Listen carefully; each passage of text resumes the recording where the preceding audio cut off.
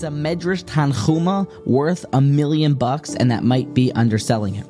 Here, I'm even going to show you in the camera. I don't know if it's going to work, but the end of Parshas Vayera, up here in this Mahadura, in this edition, the Medrash is describing what is the backstory of the Akedas Yitzchak. What was really going on the day that Avraham and Yitzchak set out on that momentous day to go ahead and make the ultimate Kiddush Hashem that would change Klal Yisrael's destiny. The Yetzer Hara showed up to Yitzchak and said, "Where are you going?" And Yitzchak responded, "To learn Torah." And then the Satan seems to say, "Well, you sure you're going to learn? Like, it really looks like you got a knife there, and your dad's carrying some stuff, some ropes and things." Paraphrasing, obviously.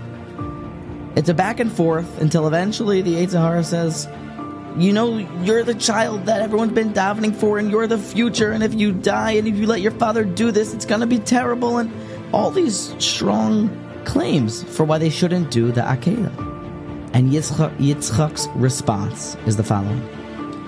Af al pi kein lo e'avor al das yotzri va'al tzivui avi.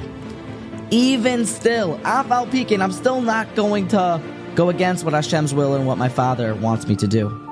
He didn't start to argue back and get involved and you're saying this, but maybe it's like this. Fine, say what you want. Af al pi kein. It's a new response we have. The Yetzer Hara comes, don't do it. Because, and all these good reasons seemingly. Smart things the Satan said.